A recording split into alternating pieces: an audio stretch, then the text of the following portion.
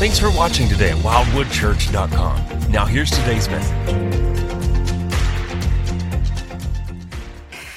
Well, good morning, church family. My name is Andy. I'm the missions pastor here at Wildwood Church, and Pastor Andrew kicked us off just a moment ago by saying that this Advent season that the pastors were taking the opportunity to share some of their favorite Christmas passages. And I have to be totally honest with you. We've been talking about this since about September, and I had a passage in mind that I knew that I was going to preach, when my turn came. And that's not what I'm preaching today. As a pastor, there are times where the Lord just takes you in a different direction. And last Sunday, as we were worshiping together and Pastor Brian was preaching, I just really felt like the Lord was saying, "This is the direction that I want you to go in the topic that I want my church to hear today." And that makes me nervous. That made me nervous. But I want to tell you that this week, as I've had the opportunity to dig into God's Word and the particular passage that we're going to look at today, it is an honor and it is a joy for me to share this with you. But I'm excited to share this with you and the way that the Lord has just illuminated His Word for me this week. And so I'm very, very excited to share that with you this week. So what I'd like for you to do is open your Bibles to Matthew chapter 2. Matthew chapter 2. And if you don't have your Bible, we have one right there in the seat back pocket in front of you. And as you're turning to Matthew 2, just real quick to recap the last 3 weeks of our Advent season together. In week number 1, Pastor Brian took us to John chapter 1, where the focus was, this baby created the world. This baby, he was the Word. He was with God, and he was God. He was in the beginning with God, and all things were made through him. So he, the Word, that is Jesus, he became flesh and dwelt among us. And then in week number 2, Josh Pugsley took us to Luke chapter 2, where the focus was on the humility of Christ, the humility of Christ on display. That there was nothing regal about the birth of this king, but actually quite the opposite. It was the humblest of circumstances into which Jesus was born. Circumstances which, let's be honest, none of us would ever choose to bring our children into the world. And then last week, week number 3, Pastor Brian focused in on Zechariah, the father of John the Baptist, in Luke chapter 1, verses 68 through 79. The promise of the Lord has now been fulfilled. This promise, which was spoken through the prophets long ago, is now fulfilled in Jesus' imminent birth. And John, Zechariah's son, is going to be the prophet that goes before the people to announce salvation. So Jesus is the fulfillment of God's promise, even all the way back from Genesis chapter 3, verse 14, which is called the proto-evangelium, or the first promise of a coming Messiah. Now, up to this point, what's undeniable is that there is clearly something special about this baby born in a manger. Would you agree? Would you agree? I would think so. Think about it. Born in a feeding trough for animals. Think about the circumstances that are surrounding his birth. Think about the number of prophecies that Jesus' birth alone satisfies.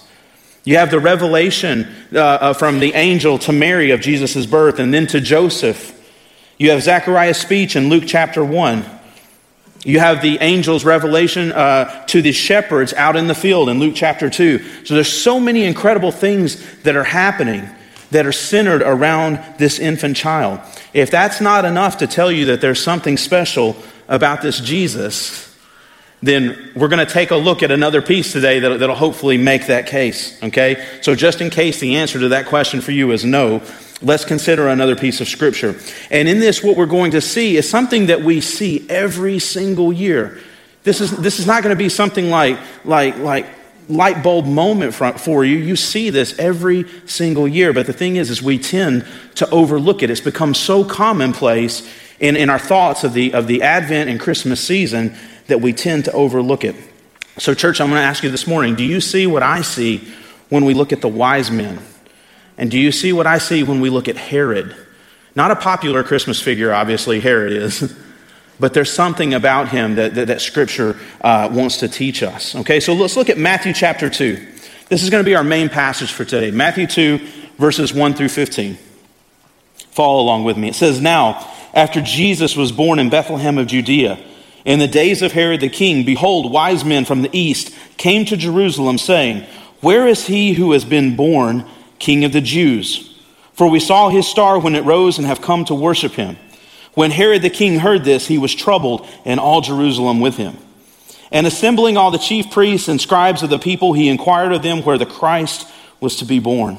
They told him, "In Bethlehem of Judea, for so it is written by the prophet. And you, O Bethlehem, in the land of Judah, are by no means least among the rulers of Judah. For from you shall come a ruler who will shepherd my people Israel." Then Herod summoned the wise men secretly and ascertained from them what time the star had appeared. And he sent them to Bethlehem, saying, "Go and search diligently for the child. And when you have found him, bring me word that I too may come and worship him." After listening to the king, they went on their way. And behold, the star they had seen when it rose went before them until it came to rest over the place where the child was. When they saw the star, they rejoiced exceedingly with great joy. And going into the house, they saw the child with Mary his mother, and they fell down and worshipped him. Then, opening their treasures, they offered him gifts, gold and frankincense and myrrh. And being warned in a dream not to return to Herod, they departed to their own country by another way. Now when they had departed, behold, an angel of the Lord appeared to Joseph in a dream and said, "Rise, take the child and his mother and flee to Egypt, and remain there until I tell you, for Herod is about to search for the child to destroy him." And he rose and took the child and his mother by night and departed to Egypt, and remained there until the death of Herod. This was to fulfill what the Lord had spoken by the prophet, "Out of Egypt I called my son." The church, as we get into this passage today, I want to start with an encouragement. And my encouragement to you is this, and I'm speaking to myself too. I want to encourage you not to let popular cultural Christianity shape your beliefs and understanding. And here's what I mean by that. We get bombarded, not just at Christmas, but really all year around, from these different sources, these different Christian sources, okay? Let me give you some examples. Think about movies and TV. All right, around this time of the year, one of my family and I, one of our favorite movies to watch is The Nativity Story, kind of the modern day version of The Nativity Story. Some of you may have seen that. We love to watch that this time of year. Many of us have seen the movie The Passion of the Christ, or maybe you watch The Chosen, or you read Christian books, or you see people, or maybe you're one of these people who wear Christian t-shirts with some kind of verse on it, or you have Hobby Lobby crafts, okay, with verses on it. Everybody's got those hanging up in their house somewhere, all right? Or works of art, okay? What I'm saying, church, I'm not saying not to engage with or watch or display these things. I'm not saying that. What I am saying, though, is to be careful not to let these Christian things substitute for this. You cannot let popular cultural Christianity substitute for the Word of God. What I'm trying to say is don't watch a Christian movie or a TV show or see a nice Hobby Lobby, craft hung up in somebody's house without filtering it through this. Popular cultural Christianity is a poor substitute for this. Okay? Just to give you an example, I'm encouraging not to use Scripture just because it sounds good. I heard recently an interview with a football player who quoted a very famous passage, Philippians 4:13, which says, "I can do all things through Christ who strengthens me." You know what he was using that verse in reference to? He was using that to justify why his football team was going to be victorious over a rival that was coming up that they were playing. Okay, you see how that's misused and that's taken out of context. Let's not do that. So with that being said, I want to give you another example of how popular cultural Christianity has probably shaped and informed our understanding, in particular through a work of art. So Ms. Beth, if you'll throw that up there. That's nice, right? I mean, it's a cool painting, no doubt. But you see a picture like this around this time of year in many, many different places, okay? And here, let's look at, they kind of have some of the same elements, no matter which one you look at. You always have Mary and Joseph who are huddled around the baby Jesus. And then to their left, you see them over there. Those are the shepherds that are leaning on their staffs. And the shepherds are mentioned in the Bible in Luke chapter 2. And the angel announces to them the birth of the Savior. And they go to Bethlehem, and this is what they find. Down here in the bottom right corner, these are some curious onlookers. The Bible doesn't necessarily mention onlookers that were there, but it's probable that people like that were there. Why? Because You remember they were there for a census. Bethlehem was crowded, okay? People had come for this census that Caesar Augustus had said, we're going to do this for taxation purposes. And so people had come. So it's not implausible to think that there were people there. And then just to Joseph's right, I'm not sure who this lady is. Maybe it's like Mary's doula or midwife. That was my first thought. The Bible doesn't mention her. I don't even know if they practiced that sort of thing back then. So I just took a guess. But then to her right, you see the three wise men bringing their gifts to Jesus. You know these guys from the popular Christmas song, don't you? We three kings of Orient are, right? Well, here's the thing about the three wise men. They are certainly talked about in the Bible, but they in fact were not there. They weren't there. Also, there's nothing in Scripture that tells us that there were three. Actually, what is informed, the fact that we commonly think there are three, is the fact that there were three gifts, as we just read from Matthew 2. Gold, frankincense, and myrrh, so there must have been three of them. Actually, there were probably a lot of them, like a huge caravan. We'll talk about that a little bit more as we get into this. But the fact that remains is, when we look at Scripture closely, these three wise men, in fact, were not at the birth of Jesus. And I'm going to explain that as we get into the passage. And look, church, I'm not trying to ruin your Christmas. But I simply want to make the point that this picture and many other nativity scenes like it are biblically inaccurate.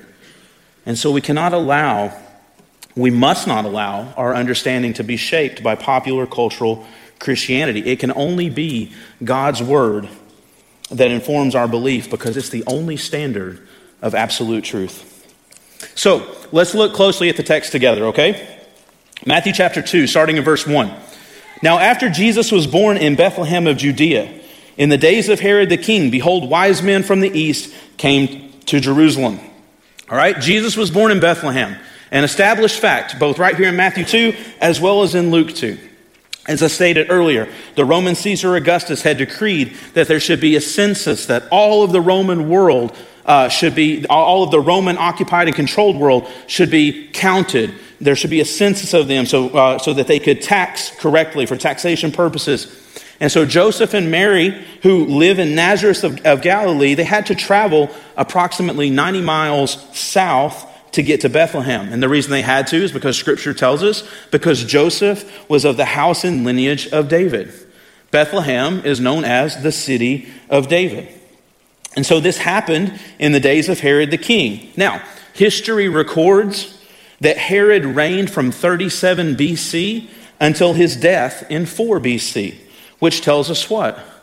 Jesus wasn't born in the year 0. Okay? Actually, Jesus was born sometime before 4 BC, probably about 6 or 7 BC specifically. And it is during Herod's rule that these wise men will come east to Jerusalem. So I want to ask you this question. I want to hit pause for just a second. Have you ever wondered, or have you ever asked, and we see images like the one we just saw on the screen a moment ago with the wise men. Have you ever wondered how did these non-Jewish, Gentile, probably Persian wise men, how did they even know to go west? How did they know to come from wherever they were, to get up, pack up, and to make the journey west? How did they even know that? Yeah, because of the star. But most of us, if we saw some sort of like phenomenon in the sky, we'd be like, oh, that's crazy. Let's get on Facebook and see what people are saying about this. But they knew to come. We're going to come back to that question in a moment. We are going to answer that question. But first, I want to answer the question, why? Why did they come? Verse 2 tells us that. These wise men come to Herod and they say, where is he who has been born King of the Jews? For we saw his star when it rose and have come to worship him. Verse 2 states their purpose, a very specific purpose. Where is this one who has been born King of the Jews? Because we saw his star when it rose and we have come to worship him. That's very specific. That's their purpose, to come and worship. So this is the why they have come, but now that question that we ask, how did they know to come? So these 3 wise men from the east, again, probably Persian, probably from Babylon, which is modern day Iraq, they would likely have been familiar with the Jewish scriptures. And you're like, how in the world is that possible? That people from the Far East would be, especially in the Middle East, be familiar with Jewish scriptures. You have to remember and this is all recorded in the Old Testament, that approximately 600 years prior to this happening, you had a Babylonian exile where you have key figures that you know from the Old Testament like Daniel and Shadrach and Meshach and Abednego. These are guys who rise to prominent positions of authority and influence in the Babylonian kingdom because the kingdom of Israel was displaced to Babylon. There was an exile of tens of thousands of Jewish refugees displaced to Babylon during that time, and some of them that even remained there after the Israelites came back to Jerusalem. So it's not implausible to think that you have these three Jewish wise men that have at least some access to Jewish scriptures who most likely knew both the Old Testament prophecies of the coming Messiah, and these are men who are dedicated to understanding and dedicated to knowledge, knowing the signs in the heaven. And so perhaps if they had such access to Jewish scriptures, maybe they recalled something like Numbers 24:17, which says, "A star shall come out of Jacob, a scepter shall rise out of Israel." Whatever the case is, though, they knew that this star pointed to something very specific. Verse 2 tells us that, specifically a baby born king of the Jews who is worthy of worship and the royal gifts they brought. Maybe they were familiar with passages like Jeremiah 23:5, which says, "He shall reign as king." The prophet Jeremiah writes this about this root, this righteous branch of David that will come. And it says, "He shall reign as king." So what we can know for sure is that for these wise men, there is a glorious expectation in the birth of the newborn king. A glorious expectation. I want to ask the question, why is there a glorious expectation? If you're taking notes, I'd like you to write that question down. Why is there a glorious expectation? And then I want you to leave a space because in a minute we're going to answer that question. Before we answer that question, though, I want us to consider Herod. I told you, not a very popular Christmas figure. Nobody puts Herod in their nativity scene, like off to the side. Herod's not popular. But I want you to consider how Herod would respond to this news. Verse number 3, here's what he says. "When Herod the king heard this, he was troubled, and all Jerusalem with him." So when Herod hears the wise men's motives, he was troubled. History records that Herod was notoriously paranoid. And anything that would challenge his authority and his rule, he eliminated. And we know from history that he had at least 3 of his own sons executed, probably because he feared that they wanted to take over and usurp his throne, which might have been true. But I read this week in a commentary by William Barclay where he says that Caesar Augustus, the same Caesar Augustus that ordered the census, famously quipped that it was safer to be Herod's pig than to be Herod's son. That's how you can imagine what kind of individual that we're dealing with here. So Herod was troubled, but not in a light sense. And then the verse also tells us that all of Jerusalem was troubled along with him. Why do you think that's so? Because Jerusalem knows who this man is. They know who Herod the king is. They know of his paranoia. They know of the lengths that he will go to eliminate a threat. And when he's going to go to those lengths, when he's going to take those measures, there is inevitably going to be collateral damage. And they realize that. So verse 4, assembling all the chief priests and scribes of the people, he inquired of them where the Christ was to be born. So Herod's paranoia gets the best of him. And he goes to work immediately, gathering other people who are way smarter than him on this subject. And he brings the chief priests and the scribes together. These are the religious elite. These are the ones who know scriptures better than any other. And he says, "Tell me what is written about where this king is supposed to be born." Verse 5 is their answer. They told him, "In Bethlehem of Judea, for so it is written by the prophet, and you, O Bethlehem, in the land of Judah, are by no means least among the rulers of Judah, for from you shall come a ruler who will shepherd my people Israel." So the chief priests and the scribes, they point to Micah 5:2. Micah 5:2 tells us that very thing. From you shall come forth for me one who is to be ruler in Israel. The ruler who will shepherd the people of Israel will come from the humble town of Bethlehem. So with this information in hand, here is Herod's response. He's now got the where, He's ascertained the where. So now, verse 7, it says that Herod then summoned the wise men who had come from the Far East. Then Herod summoned the wise men secretly and ascertained from them what time the star had appeared. So he gathers these Persian wise men in secret because he needs info from them too. He got the where from his scribes and Pharisees, or scribes and priests. The answer to that is Bethlehem. Now he needs the when. And he's going to use these Gentile wise men to tell him, when did you see this star? Now, even though the Bible does not record what their answer is, there is a way that we can rightly assume what the answer is based on events that happen a little bit later in the chapter, and we're going to get to those. But for now, Herod, we know, has his where, Bethlehem, and he has his when. But then Herod takes it a step further, and he decides that he's going to use these Persian wise men as his personal errand boys, so to speak. Verse number 8 tells us, and he sent them to Bethlehem, saying, go and search diligently for the child, and when you have found him, bring me word that I too may come and worship him. I got that it's like Bethlehem, but let's just take the guesswork out of it and nail the exact spot down. Wise men, go find him, and when you find him, come and tell me so I can go and worship him also.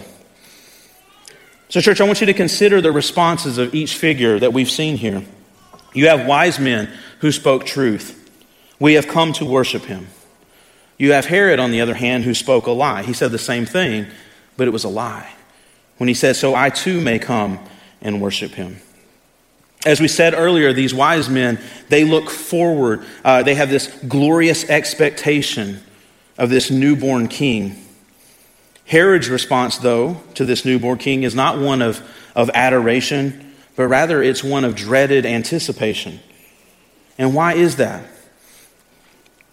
It's because now, for now at least, Jesus, he's just a baby. How threatening is a baby? But Herod understands basic biology that this baby is going to grow into a man. And that man, at least according to these wise men, is going to be king. And that king is going to challenge his rule. The simple fact is this: Jesus threatens Herod's kingdom. Jesus threatens Herod's kingdom. And so here's the wise men's response to Herod. Verse 9, after listening to the king, they went on their way, and behold, the star that they had seen when it rose went before them until it came to rest over the place where the child was.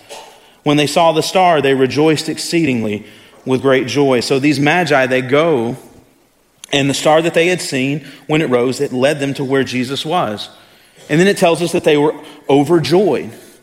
And why do you think it was that they were rejoicing with exceedingly great joy? Okay, here's the answer to that question, okay, that I had you write down earlier. Why was there such glorious expectation? Because this was the culmination of everything that they had been searching for, everything that they had been traveling for. They had now arrived in the presence of the newborn king of the Jews, as they called him.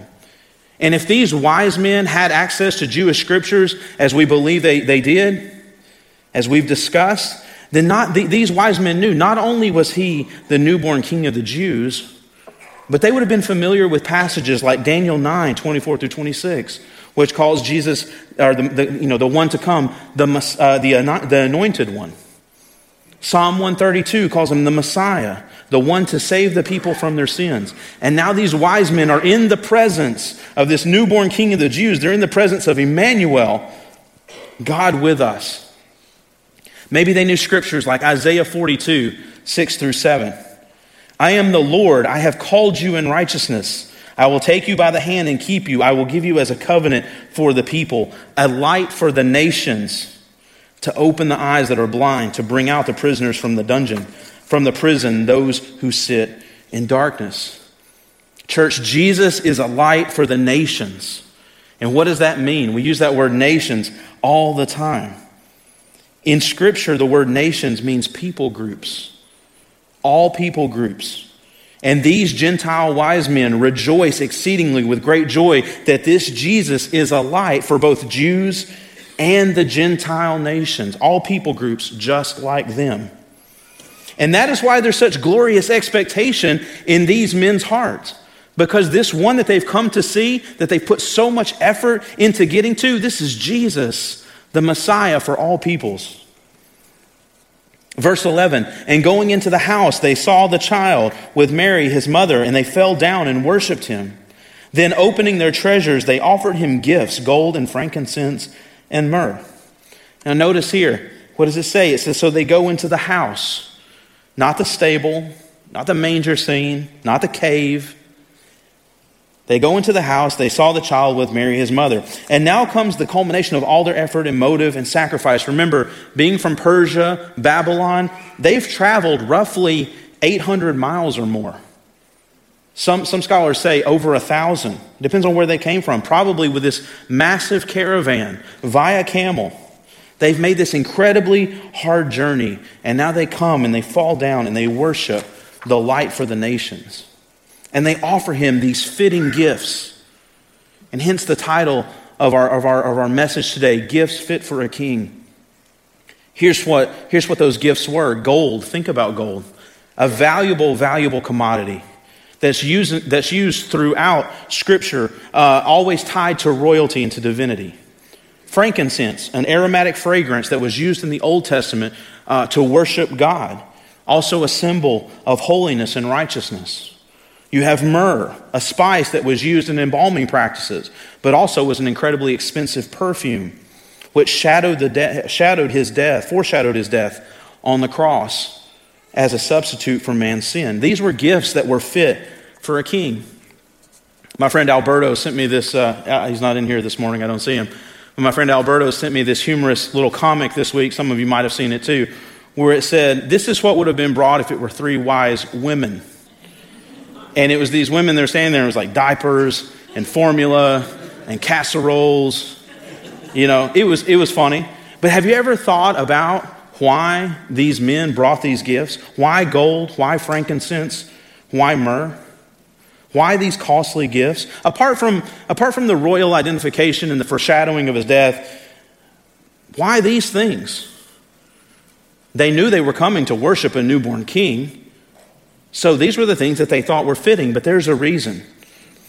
And I'm going to get to that in just a moment as we go a little bit further. The scene concludes, verse 12, and being warned in a dream not to return to Herod, they departed to their own country by another way. Simple as that. These wise men are warned not to comply with Herod's request to report the location of the child, and so they skip town via an alternate route. Verse 13, now when they had departed, behold, an angel of the Lord appeared to Joseph in a dream and said, rise, take the child and his mother and flee to Egypt and remain there until I tell you, for Herod is about to search for the child to destroy him. And he rose and took the child and his mother by night and departed to Egypt. The wise men leave. The angel of the Lord reveals Herod's murderous intent to Joseph and sends Joseph and the family off to Egypt. Joseph gets up, obeys immediately, and they're off. Now, church, for just a second, I want to take a radical departure away from what we're talking about to go to another part of Scripture. And you're going to have, just bear with me for just a moment. I promise all of this is going to come full circle.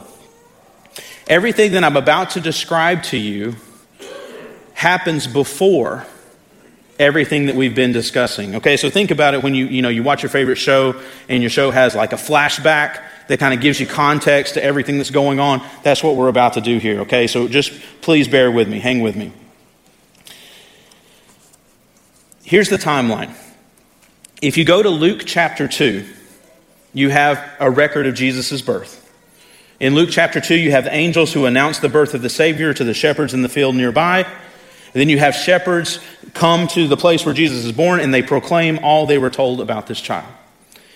When you get to verses 21 through 24 of Luke chapter 2, here's what it basically tells us. It tells us that 8 days later, Jesus is circumcised. That was according to the law of Moses.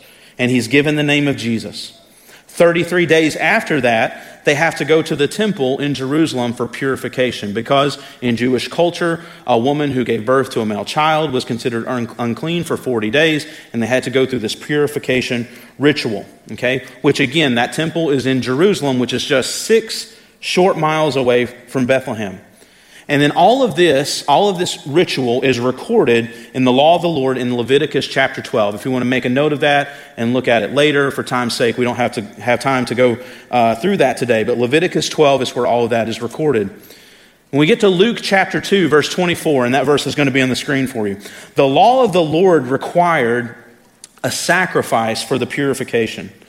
And commonly, it was a lamb that was sacrificed if the family could afford it.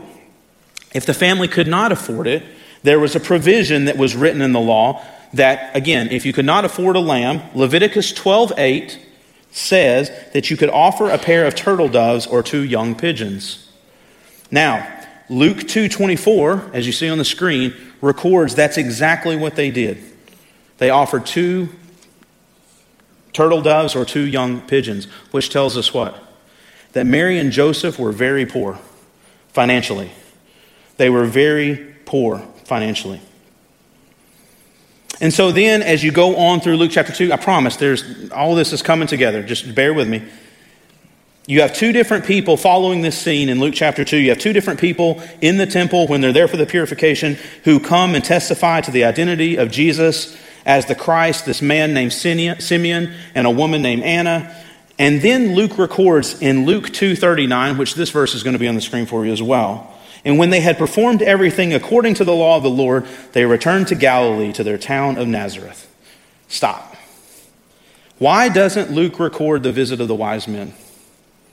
Why does Luke not record the visit of the wise men? How does Luke go from the temple scene directly to Nazareth, where Jesus would eventually grow up? You got to remember that this purification ritual that they've gone to Jerusalem for is at least 41 days after Jesus' birth. There's been no time to flee to Egypt and come back. Herod's still in power. He's not dead yet. So what is it? What we don't see is that Mary and Joseph, after this purification ritual, actually go back to Bethlehem, and they settle in Bethlehem. We know this because of Matthew 2:16. This verse will be up there for you. When Herod seeks to kill the male children, where did Herod concentrate his focus? In Bethlehem, in the surrounding region. Where did he get that information from? He got that from his scribes and his chief priests, right? This Messiah was going to be born in Bethlehem. So Herod seeks to kill the male children that are in Bethlehem and the surrounding region. So I ask you, if Mary and Joseph, after this temple purification ritual, if they had gone directly back to Nazareth, which is 90 miles north of Bethlehem and Jerusalem, then why would they have had to flee to Egypt? Herod's focus was concentrated in Bethlehem. Nazareth is 90 miles north. There would be no reason that they have to flee to Egypt to avoid Herod's massacre. But then I also want to point you to Matthew 2:16. Herod chooses to kill all the male children who are 2 years old and younger. Why 2 years old? If Jesus was just born 41 days ago or last night or whenever, why not just the 2-week-olds or the 1-month-olds or whatever? But he kills all the male children 2 years old and younger. Because what that would do is that would include the time that Jesus was born. Where did he get that info from? From the wise men. Remember, he called them together and said, "When did you see this star?" And they told him. So, all of that to say that the wise men were not there the night that Jesus was born, but actually up to 2 years later. Most New Testament scholars believe that Jesus was about a year old when the wise men came to visit him and offer those gifts. So quick recap. There's the temple scene in Luke chapter 2. Mary and Joseph return to settle in Bethlehem. Sometime later, between 41 days and 2 years after Jesus' birth, wise men from the east come and worship the newborn king. So what we have to do is we have to bisect that verse, that Luke 2:39. We have to bisect that verse in half. And when they had performed everything according to the law of the Lord, insert Matthew's account here, wise men, Herod, flight to Egypt, return to Israel. Then they return to Galilee, to their own town of Nazareth. Now, why would Luke not include that? You have to remember that Luke is writing his gospel to a primarily Greek audience. And his Greek audience would have little to no knowledge of the prophecies concerning the Messiah. However, Matthew is very focused on prophecy. You know why? Because Matthew is writing to a predominantly Jewish audience who understand the Old Testament prophecies. And now he's sharing with them how the baby Jesus fulfills so many of those prophecies. For example, born of a virgin, born in Bethlehem. So after the temple scene recorded in Luke 2, you have the wise men, you have Herod. Herod sends them to find the child. They do and worship him and offer gifts. They're warned not to report to Herod. They go on their own way. Herod gets angry that he's been deceived. And so the angel of the Lord warns Joseph to flee with the family to Egypt. Now here's my question. How in the world are they going to flee to Egypt when they are so poor that they cannot even afford to offer a lamb? Because traveling is not cheap. And a 2-year stay in a foreign country is not cheap. They can't afford offering the lamb at the purification ritual. They can only offer pigeons. But thanks be to God, 600 years ago, the prophecies of a Messiah, born King of the Jews, were given to the Babylonians, and they were passed down over the centuries, and they inspired Persian wise men to seek out and worship this infant child and shower him not with practical gifts according to human wisdom, but rather costly, regal, royal gifts, valuable gold and valuable frankincense and valuable myrrh, which would be perfect for financing a costly 2-year trip to Egypt, to escape the wrath of a madman and to preserve the life of the Messiah. Verse 15a says, they remained there, talking about Egypt, and remained there until the death of Herod. This is not happenstance, people, but rather this is the sovereign hand of God, who knew since the foundation of the world that these gifts would be needed in this moment. You remember when we read Isaiah 42, 6 through 7? We're going to throw it back up there for you again, but I want to focus on a different part this time. I am the Lord. I have called you in righteousness. I will take you by the hand and what? Keep you. Focus on that word keep.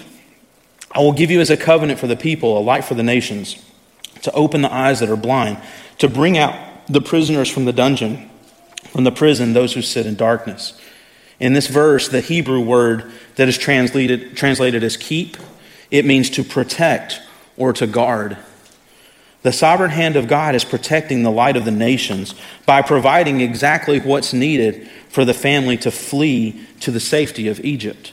Not only to preserve the life of the Messiah, but also in keeping with Hosea 11:1, a prophecy spoken by Hosea, out of Egypt I called my son. Now in this particular verse, it's referring to the exodus of Israel out of Egyptian slavery, which is a foreshadowing or a prophecy of the Christ who is to come.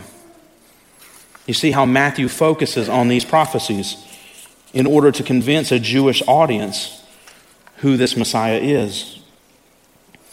So let's really quick review the intentions of each of the figures we've looked at today. First, you have the wise men in Matthew 2:2. And what comes out of their mouth is truth. We saw his star when it rose, and we have come to worship him. Their intention was to worship. This long, arduous journey that they had endured, this costly journey that they had endured for who knows how long, anywhere up to 2 years, has finally come to the end, and they are going to worship the King. And they had, think about it, from as far away as they were and as little, perhaps limited access to the scriptures that they had. Yet they looked forward with great joyous expectation. Contrast that with Matthew 2:8, where you have Herod who speaks a lie. Bring me word that I too may come and worship him. His intention was not to worship, but to what? To kill, right? What's interesting about these wise men compared to Herod is that where the wise men were far off, hundreds and hundreds of miles away with limited access to the scriptures, you have Herod who was always in close proximity to this king.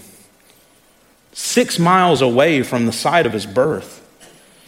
Herod also has at his disposal the most knowledgeable of the scriptures, the priests and the scribes. But what was Herod's attitude?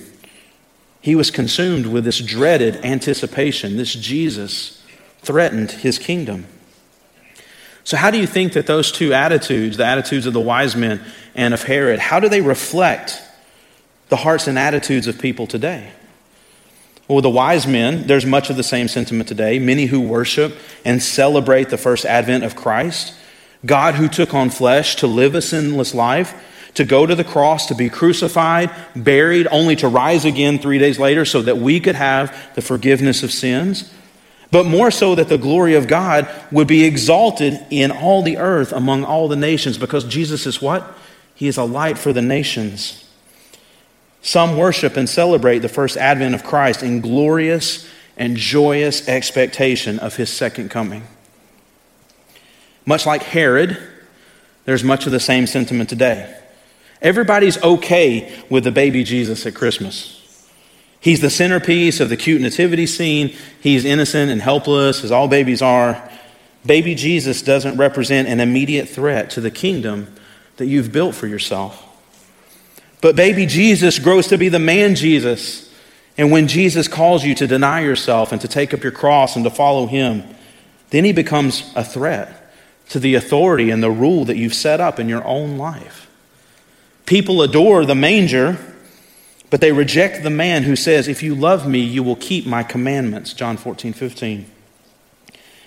And so today I plead with you that if this is you, if you find yourself dreading Jesus' return, if you haven't surrendered your life to him as Lord, I want to tell you that today can be the day of your salvation.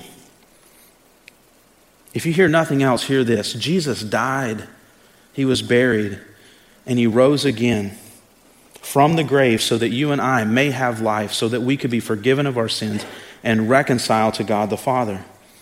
I encourage you, if that's you today, to find somebody to talk about that with. Come find me after the service. I would love nothing more than to talk with you about that. I want you to consider this question. I'm not going to give you an answer, but I'm going to leave this question to your imagination.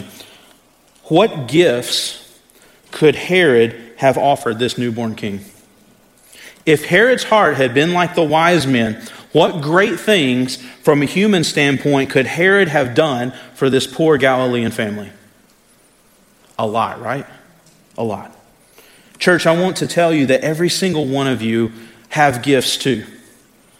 You have gifts to either offer to the king or to withhold for yourself. You have very specific gifts that God has given you for a very specific purpose. Like the wise men, just like the wise men, in order to offer those gifts, it's going to be a difficult journey. It's hard to follow Jesus. I'm not going to mince words. It is not easy to follow Jesus. In fact, it is very difficult. Christians, you know that. Like the wise man, offering those gifts is going to be difficult. It's going to make you uncomfortable, and it's going to cost a high price. It may mean surrendering your high-paying job in order to answer the call of God to carry the gospel around the world to those who have not heard yet. Because what have we said? Jesus is a light for how many nations? All nations. It may mean letting go and supporting your children or your grandchildren as they are called to carry the gospel around the world. It may mean taking up the mantle right here at home to see the gospel proclaimed to the unreached right here in the Quad Cities. Do you know that there are people right here in the Quad Cities that have never heard the name of Jesus? Right here in our own backyard. Church, I will also say we have to consider that taking the gospel and following God's call in our life may mean our very lives themselves. You guys know that we have missionaries in places right now, like as we're talking. We have supported missionaries in places where if it were revealed that they were Christians or missionaries, they could be killed. Right this moment. It could mean our very lives. But here's the encouraging part, church. It will all be worth it. It will all be worth it, because at the end of that long and arduous and painful journey, you're going to arrive just like the wise men. You're going to arrive at the feet of the king. Only this time that king's not a baby anymore, but rather this king looks at you and he says, "Well done, good and faithful servant." It will all be worth it just to hear that phrase come out of Jesus' mouth, directed at you. Church, you have gifts to offer. Unlike the wise men, though, your gifts are not going to be used, as we've described today, your gifts are not going to be used to protect the Messiah. Your gifts are going to be used to proclaim the Messiah. to proclaim the name of Jesus to people who gloriously anticipate his coming, but they don't even know it yet. They don't even know it yet. Because people from every tribe, nation, tongue, and race will come to the throne by the blood of the Lamb. Revelation 7, 9 through 12 tells us exactly that. After this I looked, and behold, a great multitude that no one could number, from every nation, from all tribes and peoples and languages, standing before the throne and before the Lamb, clothed in white robes with palm branches in their hands, and crying out with a loud voice, "Salvation belongs to our God who sits on the throne and to the Lamb." I'm going to ask the worship band to come back. And I want to close with this. Revelation 7, 9 through 10. This is the finish line. That's the finish line. And what's great about the finish line is the finish line is also a starting line. It's the starting line of eternity. People from every tribe, nation, tongue, and race will worship around the throne of the Lamb forever. I want to close with this story. Last March, our friend Todd Aaron was here, and to close out one of the sessions, he shared how the Lord had led him and his wife to adopt a little boy in China. And for any of you who know anything about adoption or have been through that process, it is difficult, especially international adoption. The red tape, the forms, the time, the bureaucracy, the cost, tens of thousands of dollars that it costs in order to adopt internationally. And Todd and his wife had gone through all of that hard work, and they had come to the point where they had gotten the all clear, and they're ready to get on a plane and fly to China to pick up their son. And so they're still here in the United States getting ready to leave.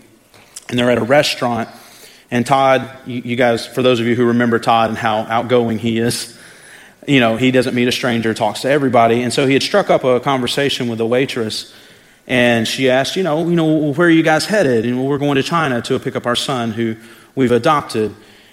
And Todd said, this waitress asked a question that of all the process they had been through, this one question had never been asked of them.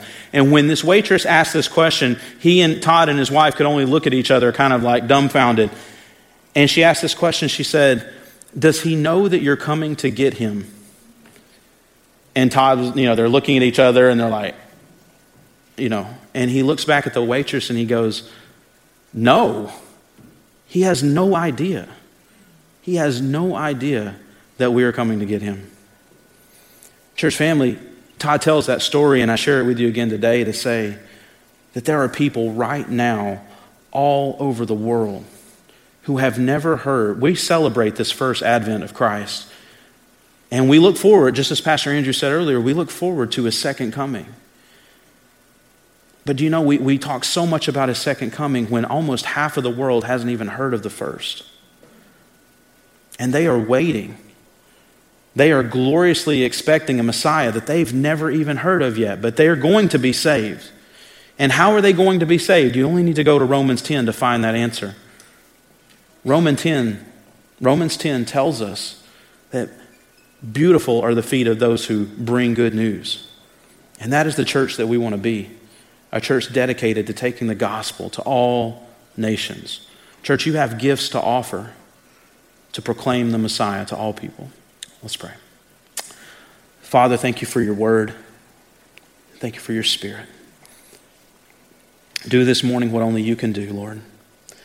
Convict our hearts, change us, and draw us to the purposes that you've set before us, the good works that you've created for us to walk in. Lord, I pray that if there's someone here this morning that is hearing this, Lord, that you are moving and working in their hearts this morning and calling them to the nations.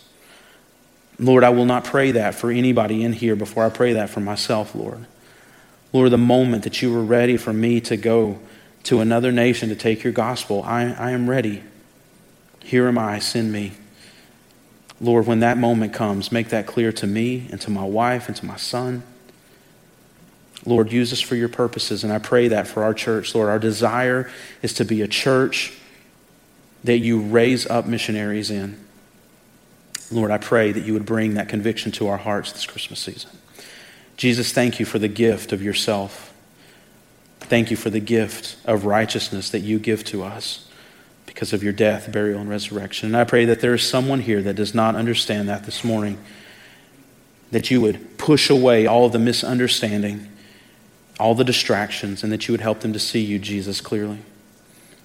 Lord, we love you, and we pray all these things for the glory of your name, in your name. Amen. Hey, thanks so much for watching online. I hope that this message has inspired you to greater faith, has encouraged you, maybe convicted or challenged you. We're grateful to be able to provide this content to you online, live and on demand. If you haven't done so already, follow us on Instagram, like us on Facebook, subscribe to us on YouTube so that we can get this content right to you as soon as we upload it. But we believe that as a follower of Jesus Christ, that you need the body of Christ. You need the local church. And so if you're in the Quad Cities, let me invite you to personally join us in person for our gatherings on Sundays at 9 a.m. and 10:40. If you're not in the Quad Cities, I want to encourage you to go find a local church that teaches the Bible, that serves the community, that loves Jesus, that gives grace. Well, hey, thanks again for watching, and we hope that you were blessed.